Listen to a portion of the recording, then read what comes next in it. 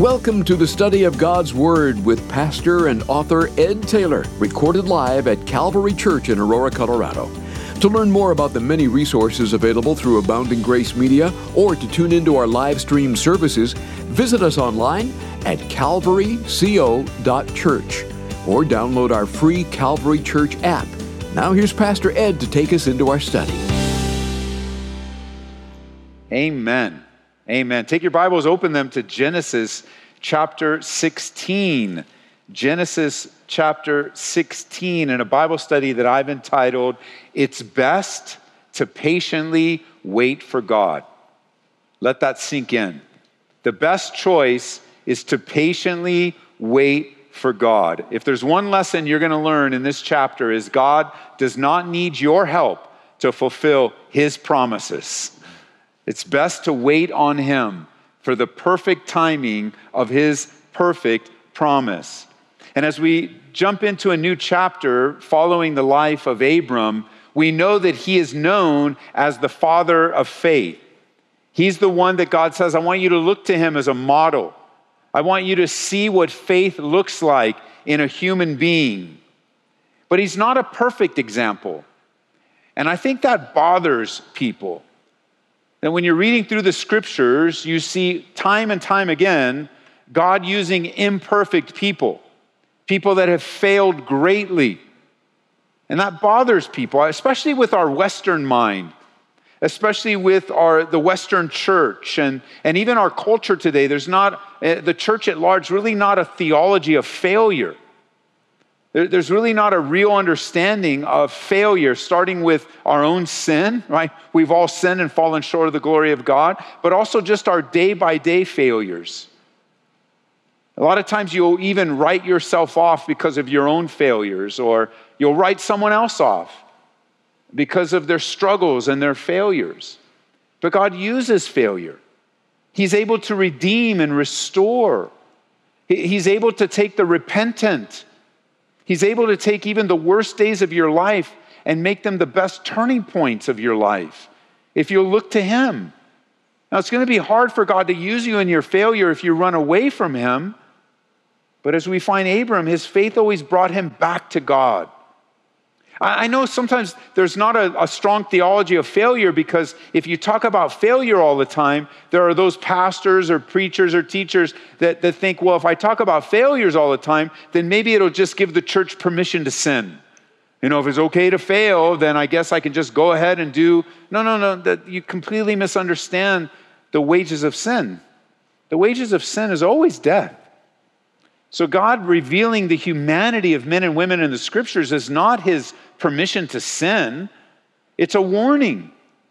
It's a warning to be careful, because God is going to accomplish His will, but He's going to do it in such a way where whether you fail and pay a high price for that, God is still going to accomplish His will. Or if you look to Him, God is going to use you. But we all fail all the time. Mostly small, sometimes really big, and it stinks every time. I hate sinning. I hate the consequences of sin in my life. Not just the people I see in my office or talk to on the radio or people I interact with in our church family. I hate the consequences of sin in your life too, but I hate it in my life. It could even lead me to regret and condemnation. And it's just like, man, I wish I knew. Why did I do it that way? Why didn't I go this way? But I'm grateful. And Paul writes in Romans chapter 6 and verse 1, what shall we say then? Shall we continue in sin that grace may abound? And what does he say in the New King James? Certainly not. We don't want to go the way of sin. We want to repent. He says, how shall we who died to sin live any longer in it? So as you follow the life of Abram, we need to acknowledge that this man of faith, this great man of faith, has failed. But don't focus on his failures. Look to how he recovered and how he turned back to the Lord, and God blessed him. Now, chapter 16 is a sad chapter in many, many ways. Abram makes a big mistake. He has a serious case of bad judgment. Not only that, but he decides that he doesn't want to lead his home spiritually, which leads Sarai to take up the slack. And yet I think it's a part of the development of every believer, the ups and downs of our relationship with God. What we're learning how it is to relate to God. I want you to think of that phrase, how to relate to God, because we often refer to that as our relationship with God. But another angle of that is, how do you relate to a God who loves you? How do you relate to a God who loves you so much that he sacrifices on your behalf? How do you relate to a God who gives his best for you? How do you relate to God? How do you develop in your relationship with God? How do you grow? How do you grow? How you respond to failure is very important. But notice in verse 1, now Sarai, Abram's wife, had borne him no children, and she had an Egyptian maidservant whose name was Hagar. Let's pause there for a second. Abram's about 86 years old here, and 10 years has passed since he received the promise of God. The promise of a child has not yet come to pass. And both Abram and Sarai see this and live with it daily. And it's hard. Now, of the many definitions of the name Sarai, one of them is princess, but another one of them is the head or contentious. And here in this story between Sarai and Abram, we see Sarai taking a leadership in the home. Let's go back to Genesis chapter 3 in verse 16 for a moment, and let's remind ourselves of part of the curse.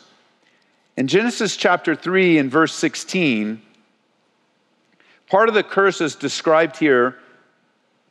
In verse 16 it says, "To the woman he said, I will greatly multiply your sorrow and your conception. In pain you shall bring forth children." And notice, "Your desire shall be for your husband, and he shall rule over you." Now, when we were studying that passage, we learned that the phraseology of the Hebrew language there really speaks of that desire being a desire to rule over, that there will be tension and contention in the marriage and in the home between men and women in that relationship. And Sarai, her nature is to rule over and to take things into her own hands. And we don't know exactly why. Abram didn't do anything. She's lapsing faith. We'll look at a few options in our study. But notice in verse 2, Sarai said to Abram, "See now, the Lord has restrained me from bearing children, so go in to my maid. Perhaps I shall obtain children by her." And Abram heeded the voice of Sarai. And then Sarai, Abram's wife, took Hagar, her maid, the Egyptian, and gave her to her husband Abram to be his wife. And after Abram had dwelt 10 years in the land of Canaan. So he went into Hagar, and she conceived. And when she saw that she had conceived, her mistress became despised in her eyes. Now Hagar is with Abram and Sarai, and we just have to ask a question real quick. Where did she come from? This Egyptian maidservant. Well, you know where she came from. She came through the time of Abram's disobedience. When the famine hit and he ran to Egypt for cover and had his mistakes there, he leaves Egypt with Hagar. And during that time of disobedience, now, as a result of that sinful decision, I want you to notice another sinful decision is born. Would they have ever been able to think ahead? Would they have ever been able to tell that the decision to go to Egypt, that act of compromise, running, remember Egypt becomes a type of the world, you running to the world for help, running to the world for comfort, running to the world for sustenance, whatever it may be, instead of turning to God, could you have ever thought, could you have ever planned that would have led to all the stuff that happened there, the rebuke of Pharaoh? They would then leave with Hagar, and then Hagar would be a part of another future sin 10 years later. The reason I draw that out is we don't know what they were thinking. We weren't in their minds. But it's important for you to realize that compromise today will cost you later. You can't be messing around with sin. We can't be messing around with sin thinking that the wages of sin is not death, thinking that if we sow to the flesh, we'll reap corruption. I don't know how future sinful decisions today will affect you. but they will. Compromise always begets more compromise. Sin always begets more sin. And here we are. Because of the first sin, 10 years later, here comes another. Now, with Sarai here, this is a familiar place where Bible teachers and pastors will make a convenient joke here and say, what are you thinking, Abraham? Why are you saying yes? And Sarai, what are you thinking? And of course, why wouldn't you? Like, it becomes a place where jokes are made and you're looking at it and go, I would never do that. But I want to stop back. I don't want to make any jokes on this today, but rather I want you to consider a different angle with Sarai that maybe you never considered, that we just read over it very, very quickly. It says in verse 1, the very first sentence, now Sarai, Abram's wife, had borne him no children. If you like to write in your Bibles, you can write next to that, she was barren. She was barren. Maybe in an emotional state, Sarai is blaming herself for not being able to conceive. Now, just paint the picture for a second. This grand, glorious promise of God to Abram. God has spoken to Abram, not Sarai. He's called Abram out, and Sarai comes with him. And so it's a speaking to Abram, but it's a family call. It is a call of God upon the family, upon Abram and Sarai, and all that followed. It is a call of God to both of them as a married couple. And the promise was that he's going to be a father of many nations, but as years have passed now, she's barren. Maybe she's considering the weight of barrenness and the condemnation of not being able to conceive. Maybe she's blaming herself for the promises of God not being fulfilled, like it's all her fault, that if she would just get along with the program or if something, it's all her fault. And it's not her fault. Maybe she has the weight of blame and guilt for not being able to fulfill the promise of God. On top of that, she lived in a society that looked down on women who were unable to conceive. And in my pastoral ministry over the years, I've learned how difficult it is for a woman to be in the place of not being able to conceive, but wanting to. There's a lot of emotion going on here. This is not just the simple head of the Sarai taking the head, although it may be, jumping in when Abram said, let's wait, and she goes, no, let's not wait, maybe. I mean, there's a lot of maybes in here. We're not given the full story, but when we're reading the Bible, we're reading the Bible about human beings. These aren't robots here, perfect men and women that just know exactly what to do, how to do it. They're living lives just like you are, in the moment, dealing with things. They're wondering, maybe it's my fault. Maybe we can help God out. Now, I know we're going to learn today, God doesn't need our help, but I know we feel like that sometimes. I don't want to wait anymore. Waiting doesn't seem like it's doing anything. The Bible promises those who wait on the Lord shall renew their strength, but in my waiting, it seems like I get weaker and weaker. And it's in times of impatience that we can jump in and try to help God out. But maybe there is that sense of guilt and condemnation, but the Bible is clear that's not from the Lord. If the enemy of our souls can get us overcome by our emotions, then we will make mistakes on many different levels in our lives.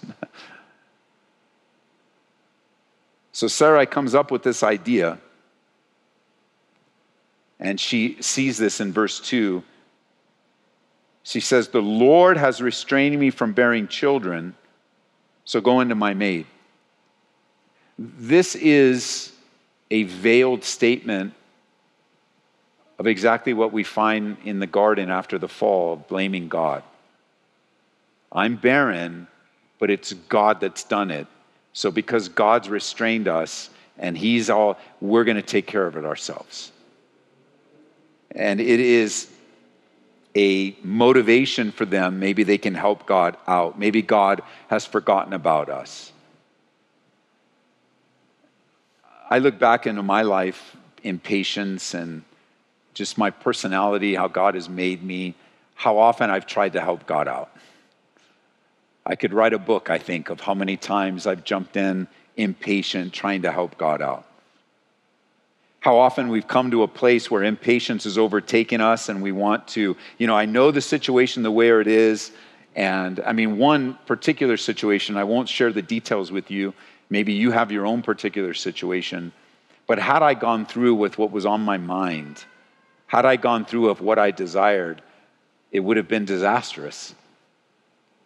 It would have been absolutely disastrous. And if it hadn't been for a gathering we had on a Sunday night at one of our afterglows and the Holy Spirit speaking through that moment, I very well would have jumped in. I think in the condition that I was in and the emotions that were overtaking me, I think I would have carried through and it wouldn't have been pretty. And I mean, that's from a guy I've dedicated my life to serving God. I mean, I've given everything I have to the Lord. But through a series of events and a long time of waiting and just one day, just like no more. I had even just finished teaching the Bible that weekend, and I was so quickly in the flesh within just a couple seconds after saying amen. I mean, the Holy Spirit said, hey, I'm going to use you to teach. And then it's like, man, I'm right back in the flesh. Just like, Lord. But you know, he's so gracious. He doesn't want you to go that way. He doesn't want you to fulfill some fleshly plan that you have in place, something where you're going to take things into your own hands. You know, I think this is, why don't you? And it's not from the Lord. He's not leading of the Lord. You know, they asked a group of born-again Christians a few years ago about their viewpoints on the Bible, and over 25% of those that said they were born again believed that the phrase, God helps those who help themselves, was in the Bible. Maybe you believe that. I'm going to correct it for you right now. Ben Franklin said that, not God. The truth is that God, he helps the helpless. That God, he helps the weak and the needy. Our response is to trust and obey, for there is no other way. You walk in the wisdom of God. Jesus taught it this way in Matthew 9:13. He said, but go and learn what this means. I desire mercy and not sacrifice. For I did not come to call the righteous, but sinners to repentance. God is attracted to weakness. He's attracted to brokenness. There's a Bible word, he's attracted to contriteness, to humility, to failure. Sarai's solution and suggestion was not wise, but again, perhaps there's a lot of emotion involved here. It could very well be that she's thinking that she's letting Abraham down, that she's letting her family down, her tribe down, that she's letting her culture down, even letting God down. And I think it's important that we empathize with her. So she comes up out of this grief and pain and says, you know, Abram, I know, honey, I know what we need to do. There is a cultural norm that we can use to help God out. It was not unusual culturally for a wife to give her handmaid to her husband and even allow him to have another wife.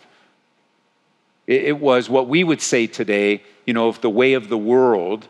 You know, the world has a way of doing things, and so Christians have a good way of just putting sprinkling spiritual language over very sinful things in the world and saying, oh, of course, it's okay, I made a way, and reasoning and excuses and justifications, and they're all in this because they're in the moment.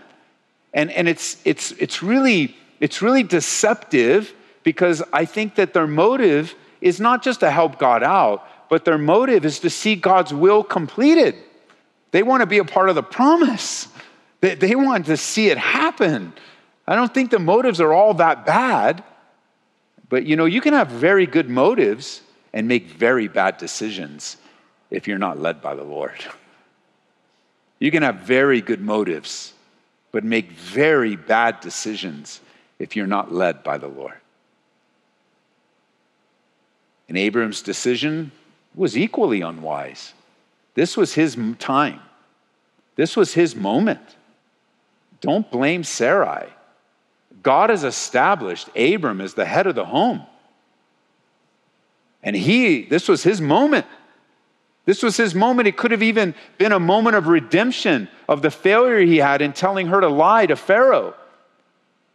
And all of the failures as a husband before, God had set, the situation is set up, even though it was culturally acceptable, even though we might have the right motives to fulfill God's plan. This was his time to minister to his wife, to encourage her. Say, it's okay, honey, we're going to get through this together. God's promises stand still. We don't need to do anything. Let's pray. Let's seek the Lord. Let's continue to wait. If we made it 10 years, we can make it another 10 years. That's not what he does. And not only that, but notice, as you read through the text, he knows what it's like to go back to Bethel. He knows what it's like to build an altar unto the Lord. Abram knows what it's like to call upon the name of the Lord. But he doesn't do it here. Not together and not individually. You know, I think of so many of the marriage issues that are among us even right now. If you guys would just stop arguing and start praying together, the Holy Spirit would act very quickly. Just set aside all your arguments, set aside all your disagreements, and just make a commitment to pray together. And I already hear the answers already. I've already heard them. Yeah, but she won't. Okay, then you pray. But he won't. Okay, you pray. And just seek the Lord. Press in. I mean, do you really think all the arguing is going to get you where you want to be? But when you're broken before the Lord and you're desperate for his presence, Abram could have been in a strong place here in this moment. But he doesn't seek God's counsel. And, you know, Abram knew what it was like to hear from God. And he knew what it was like to speak with God. He knew what it was like to lay it all on the line for God. He spoke with God. We just learned about in our last study, how he received the covenant and then was put to sleep to be taken care of. And God is going to fulfill his word. But how quickly that fades into the background. We have to seek God's counsel today, church. You want to know why? Because ungodly counsel can come from so many different sources, even from those that are close to you. I mean, you're just taking in, you're taking in, you're taking in, you're taking in. Before you know it, the world has convinced you that what the world believes is better than what God teaches. And you exchange the truth for a lie. And the deception for believers is you call the lie the truth. And then you fight for the lie. And it's disastrous. It's just absolutely disastrous. Let me show you turn over to Deuteronomy chapter 13. Deuteronomy chapter 13. You got to hear from the Lord, church. You got to have a scripture to base your decision on that you can hold on to. Let God lead you. You're going to get a lot of advice. Everybody has an opinion for your life. Have you noticed that? And you might even want everyone's opinion. But you got to hear from the Lord. You've got to get down in the word and in prayer and don't make a decision until you hear from God. Because even those that are very close to you can give you bad advice. Deuteronomy 13, verse 6. If your brother, the son of your mother, your son or your daughter, the wife of your bosom, or your friend who is as your own soul, secretly entices you, mark those three words. How in the world would you know? I mean, he's going to give an example right now, but there are other ways of your parents, your brother, your best friends secretly enticing you. You got to hear from the Lord. Have I said that enough? Say it with me. I have to hear from the Lord. Say it right now. Okay, from your own lips. Because there are those that would like to secretly entice you, especially when you're in a vulnerable state. Now, of course, in this one, you got to look out for. Let's go serve other gods, which we have not known, neither you or your fathers. Okay. If you ask me to go seek other gods, you are secretly enticing me. Okay, I don't. But there are other ways to be secretly enticed. Evil company, so the Bible says, don't be deceived. Evil company corrupts good habits. And you need to hear from the Lord. We have counsel and wisdom of God today. It's found in his word. And how often we make mistakes because we fail to seek God in his word. Listen, Psalm 119, verse 24. Your testimonies are also my delight and my counselors. Do you know there's only one counselor? Not your pastor, not your friend, not your mom, not your dad, not the person that's discipling you. The Holy Spirit is your counselor through the Word of God. And you will know when you have good counsel, when it lines up with the Word of God. And you know when you have bad counsel, when somebody's just spouting all their opinions and their preferences and saying it's the Word of God. Let your life be built upon the Word. Psalm 119, verse 104. Through your precepts I get understanding. Therefore I hate every false way. So the Word of God is used by God to counsel you and to give you and me understanding. Verse 5, back in Genesis now. Verse 5. Then Sarai said to Abram, my wrong be upon you. I gave my maid into your embrace, and she saw that she had conceived, and I became despised in her eyes. The Lord's judge between you and me. Can you just pause for a second? I want you to understand just how painful this must have been for Sarai. Not only in the mistake of the counsel, not only in the mistake of this advice. That's bad enough. But I'm sure it was extremely painful for her after waiting all those years to conceive that Hagar got pregnant immediately.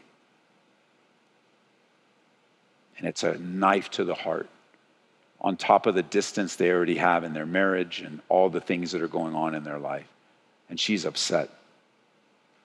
She's mad. And so she reverts to a very familiar tool that we use, and that's blaming. That blame is the natural result of our fallen nature. It is something we all have to one degree or another. And already weak in his home, notice what Abram says in verse 6. So again, another opportunity wasted. So Abram said to Sarai, indeed, your maid is in your hand. Do to her as you please.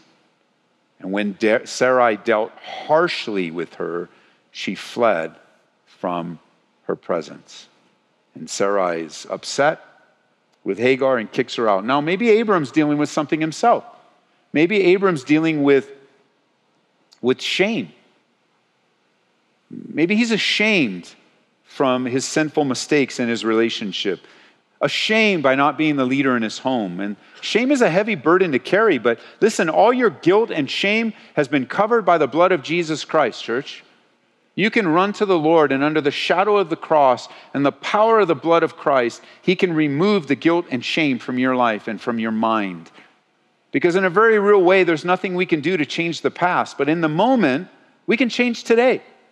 In the moment, right now. And I believe Abram was ashamed. Because sin will do that to you. It will make you cower in shame. And then shame will make you do all kinds of bad things. He was ashamed of his decision, decided to retreat from his role in the home as the spiritual leader. And men, our homes need spiritual leaders. God has ordained you in the home, men, to be the spiritual leader. He has provided that role through the role of the husband and the dad. You are the primary leader of your home. Listen, I know that this Bible study goes out in many different ways, and there are many different homes. There are single moms here, and you are fulfilling the role of the spiritual leader that God never really intended for you to fulfill. Some of you are married in your home, and your husband refuses to step up and obey God and submit himself to Him. He's kind of afraid that, well, maybe you'll be wrong, or maybe his personality is timid or something along those lines, and he just refuses to obey. And so you've got to take up the mantle. But I'm telling you, no matter what your personality is, no matter what your background is, no matter what you need to learn, God will enable you men to be the loving, caring, strong spiritual leaders that He intended you to be. And you got to step up and cooperate with God. Your kids, man, they're kids. We minister to your kids here. We minister to your kids and they need you.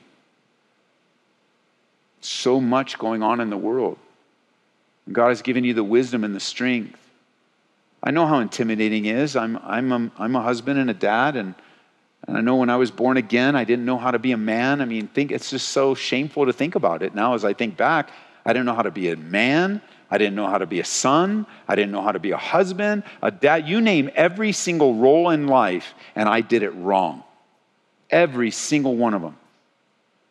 And yet, through the wisdom and the strength and the presence of God, He is teaching me continually how to be a better in every single role. And I'm still growing, still wanting to grow in my relationship with the Lord, still wanting to learn. And I have learned the value of spiritual leadership in the home. You know, I can't stand before you with any kind of credibility or even with any approval of God if my home is not in order. Not perfect. I don't have a perfect home. But I do have a home that loves God.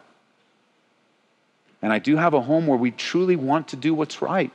And if you'll just bring that to the Lord today, He will honor that. Even you young men that are single, now is the time to step up and lead. You know, you are the spiritual head of your home, and you're like, well, wait a minute, I live in someone else's home. No, you're the way you practice to be the spiritual head of your future home is to be the spiritual head of your own life. Rule your own soul well. Make the right decisions. Husbands, you are told in 1 Peter chapter 3 to dwell with your wives with understanding and give honor to your wife. Understand that they are the weaker vessel, that God has made you to lead them and to love them, that you're heirs together of the grace of life so your prayers might not be hindered. And I've found over the years that wives don't want a dictator. So I was going, okay, I will do exactly what you said and go home and I am the leader. Man, if you have to declare you're the leader, you ain't leading at all. I just don't want a dictator. They don't want a tyrant. They want a man that loves God and loves them. And God will lead you. He'll help you recover from even your past mistakes. He'll make you a new man. And Abram, we'll see that in Abram's life. But he sees his wife's upset, sees that she's very angry, knows that she's given bad counsel. And what does he do? Go ahead, do whatever you want. And she deals harshly with Hagar. And this is Abraham's son. Now she's pregnant with Abraham's son. And this is what they thought would fulfill the promise of God. How quickly things change when you're in the flesh. When you find out, that wasn't God after all. Notice with me in verse 7. Now the angel of the Lord, you notice in your New King James, the angel is capitalized. This pre-incarnate appearance of Christ found her. Found who? Hagar. So you might want to make sure you understand her as Hagar. She flees from their presence, and then the Lord went after her. And she found her by the spring of water in the wilderness, by a spring on the way to Shur. And he said, Hagar, Sarah's maid, where have you come from and where are you going? And she said, I'm fleeing from the presence of my mistress Sarai. So the angel of the Lord said to her, return to your mistress and submit yourself under her hand. And the angel of the Lord said to her, I will multiply your descendants exceedingly, so that they shall not be counted or for multitude. And the angel of the Lord said to her, behold, you are with child. You shall bear a son, and you shall call his name Ishmael. You know what Ishmael means? God hears. Ishmael becomes the father of the Arab race because the Lord has heard your affliction. He shall be a wild man. His hand shall be against every man, and every man's hand against him, and he shall dwell in the presence of all his brethren. So I want you to notice this. Sarai deals harshly, but God deals softly. Sarai deals harshly, but God deals softly. Sought her out. She was hurt, just entered into a wilderness time, could very well have died in the wilderness, the conditions there. And he comes and says, why are you running? And remember, God is asking these questions not for knowledge, but to draw out from Sarai. So sometimes just saying things out loud from your own mouth gives you the reality of what you're really thinking, what you're really doing. Just being able to repeat it, let somebody else repeat it to you, hearing it. And when Hagar's running away, I understand why she ran away, but let me ask you a question. Have you noticed how easy it is for you to run away? The truth is, you aren't able to outrun your problems. There is, though, a lot of running from problems today. A lot of people dealing. Problems are common to us all. Difficulties, trials. And I'll tell you, man, there's a lot of running away when difficulties come. People, I hate my church, I'm going to go to another church. Yeah, now you're going to mess that one up too. I hate this state, I'm going to go to another state. Well, so another state's going to solve all your problems? I hate this marriage, I'm going to run to another marriage. You really think that's going to solve your problems? I hate this person, I'm going to run and get new friends. You really think you're going to that kind of attitude that you're the type of friend people really need? That you ditch people in difficult times? I was sharing with someone recently, actually at Refresh, and one of the opportunities I had to talk with someone, they were sharing with me of a difficult time in their life, and they were lamenting. They were lamenting over the revelation of this difficult time. And one of the revelations they've learned of how many people bailed on them and abandoned them in this time of difficulty. It's a very, very serious time of difficulty, and the people that they thought would help them, the people that they've done life with for many, many years, not just let them down, but abandon them. And I affirm to them that is one of the things that you learn during deep crisis. You learn a couple of things just in the relation to other people. Number one, in times of deep crisis, you learn who your friends are, who your real friends are. Not your acquaintances, not your Facebook friends, not people that follow you on, like your real friends. It really is revealed during times of crisis. And you also learn who your friends are not, which is very painful. I mean, you're already hurting. And then on top of that, you find people are bailing on you, people you thought would help you, people that were with you in the good times but now aren't with you in the bad times, people that covenanted, thick and thin, rich or poor, and they just bail on you. And I shared with them something that God has shared with me. It's easy to give, it's hard to live. And I shared this phrase. I said, I want you to remember this phrase every time someone you thought was your friend leaves you, bails on you, turns their back on you because of this crisis, doesn't help you. I said, I want you to remember this phrase. Whenever it happens, I want you to pray through this. And here's the phrase, and I quote, God is telling you that these people are not good for you, end quote. These people are not good for you, end quote.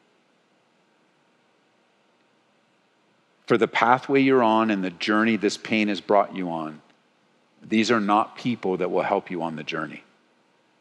Now, I know you thought they would help you, and I know you may have gone through things before, but this difficulty has revealed to you something you didn't know before. These people are not good for you. And perhaps the Holy Spirit will just release you right now. Those of you that this is very relatable to, will just release you from thinking it's your fault. Thinking that it's all your fault. No, these people are not good for you. Just let them go. Let the Lord do what he's going to do. And you just stay on the path of restoration, reconciliation, repentance, pressing into the Lord. I know it's not fun being alone, and I know it's not fun having to deal with lost friendships. I get it. But no need to chase after them. These people are not good. God is saying to you, these people are not good for you. And I'm not saying they may never come back. I'm not saying I don't know what the Lord wants to do. But I'm telling you right now, when you find out who your friends are not, no need to get bitter about it. No need to be unforgiving about it. No need to try to get any kind of revenge. Just remember this. These people are not good for you.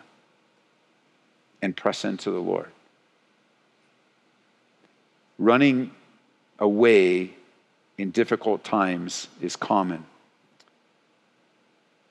In Proverbs chapter 18 and verse 10, it says, the name of the Lord is a strong tower, and the righteous run to it and are safe. So running is a natural response. The real issue is, where are you running? Are you running away? Or are you running to? Running is not necessarily a sin. It gets, they even say in the physical realm, if you get some exercise when you're stressed out or depressed, a little bit of sweat, a little bit of exercise is good for you. So, if you're going to run, get on a treadmill and then you'll never go anywhere.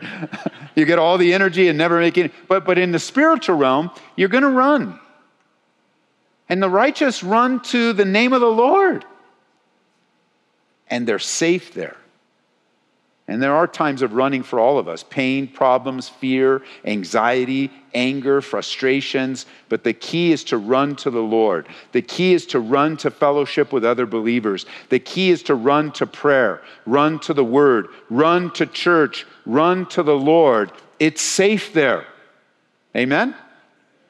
The name of the Lord is a strong tower. Here's another one, Psalm 119 in verse 32. I will run in the course of your commandments, for you shall enlarge my heart. I love that. So he's given instruction. The angel tells Hagar, go back and submit. And that's God's answer. Go back and deal with it. A lot of people run away from other churches and stuff, and they run here. And if we hear about that and there's any unresolved stuff, we say, go back and deal with that. Is if you don't get it resolved, you're going to bring all kinds of trouble here. I'm not saying the Lord's not calling you here, but I am saying this. The Lord's not calling you here with all that baggage. Deal with it. That's what he tells Hagar, and to a very dangerous, scary thing. Go back to Sarai and submit yourself. Well, she just kicked me out. But God's here telling, trust me, I hear you. I hear your affliction, it says. In Psalm 4, verse 1, it says, hear me when I call, O God of my righteousness. You have relieved me in my distress. Have mercy on me and hear my prayer. Talks about Ishmael being a strong man, a strong-willed kid, a wild man. And then verse 13, notice Hagar says, she called on the name of the Lord who spoke to her and said that he is El Roi.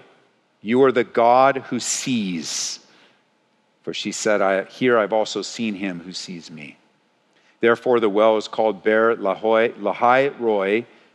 Observe it, it's between Kadesh and Bered. And Hagar bore Abram a son, and Abram named his son, whom Hagar bore Ishmael. Abram was 86 years old when Hagar bore Ishmael to Abram. This is indeed a low point for Abram, church. This one mistake would take Abram out of fellowship for 13 years. We don't find Abram speaking with God in our study here for another 13 years. And sin is just never worth the temporary pleasure, ever. It's a huge sinful mistake no matter how it happened. The birth of Ishmael is something the Middle East and we deal with still to this very moment. The consequences of this sin is affecting us. The tension between the Arabs and the Israelis continues today. The tension between the Arab nations and the world continues to this day. In this episode from Abram's life.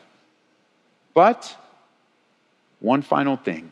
No matter what, God's plan will be fulfilled. His will is still going to be done. It's strange, but his hand can't be forced, but his will cannot be thwarted. It's almost like Abram and Sarah are trying to force God's hand here. God's hand will not be forced, but also his will not be thwarted. When you lose control and you're overwhelmed, come into the hands of the Lord. Run to him. Get back to church. I wonder how many people are listening to me that have not been in fellowship for weeks and months and even years. You need to come back to fellowship. You need to run back to the Lord. Choose the right way, because you can go farther and do more for the kingdom of God through obedience than you could ever do in disobedience. And we'll read the rest of Abram's life in our study next time. Father, we pray for patience. A fruit of your Spirit is patience, long-suffering, and we pray for that in our lives tonight. I pray for those that are unable to conceive tonight. I know some very personally. I pray you would encourage them. You would remove any kind of guilt or shame, any kind of condemnation. I pray, God, that you would open the womb. I think of Hannah in her desperation. I think of Sarai in her own form of desperation. I pray for their husbands. Such a heavy burden right now, Lord. I pray, God, for those that are on the other end of mistakes and sin and failure, dealing with the consequences, that they would not lose heart, that not all is lost. God is not done dealing with Abram. Even if there are 13 years of silence, he's not done. God, your will not be thwarted. I pray, God, that your will would be fulfilled in our lives and we would walk in the simplicity of trusting you.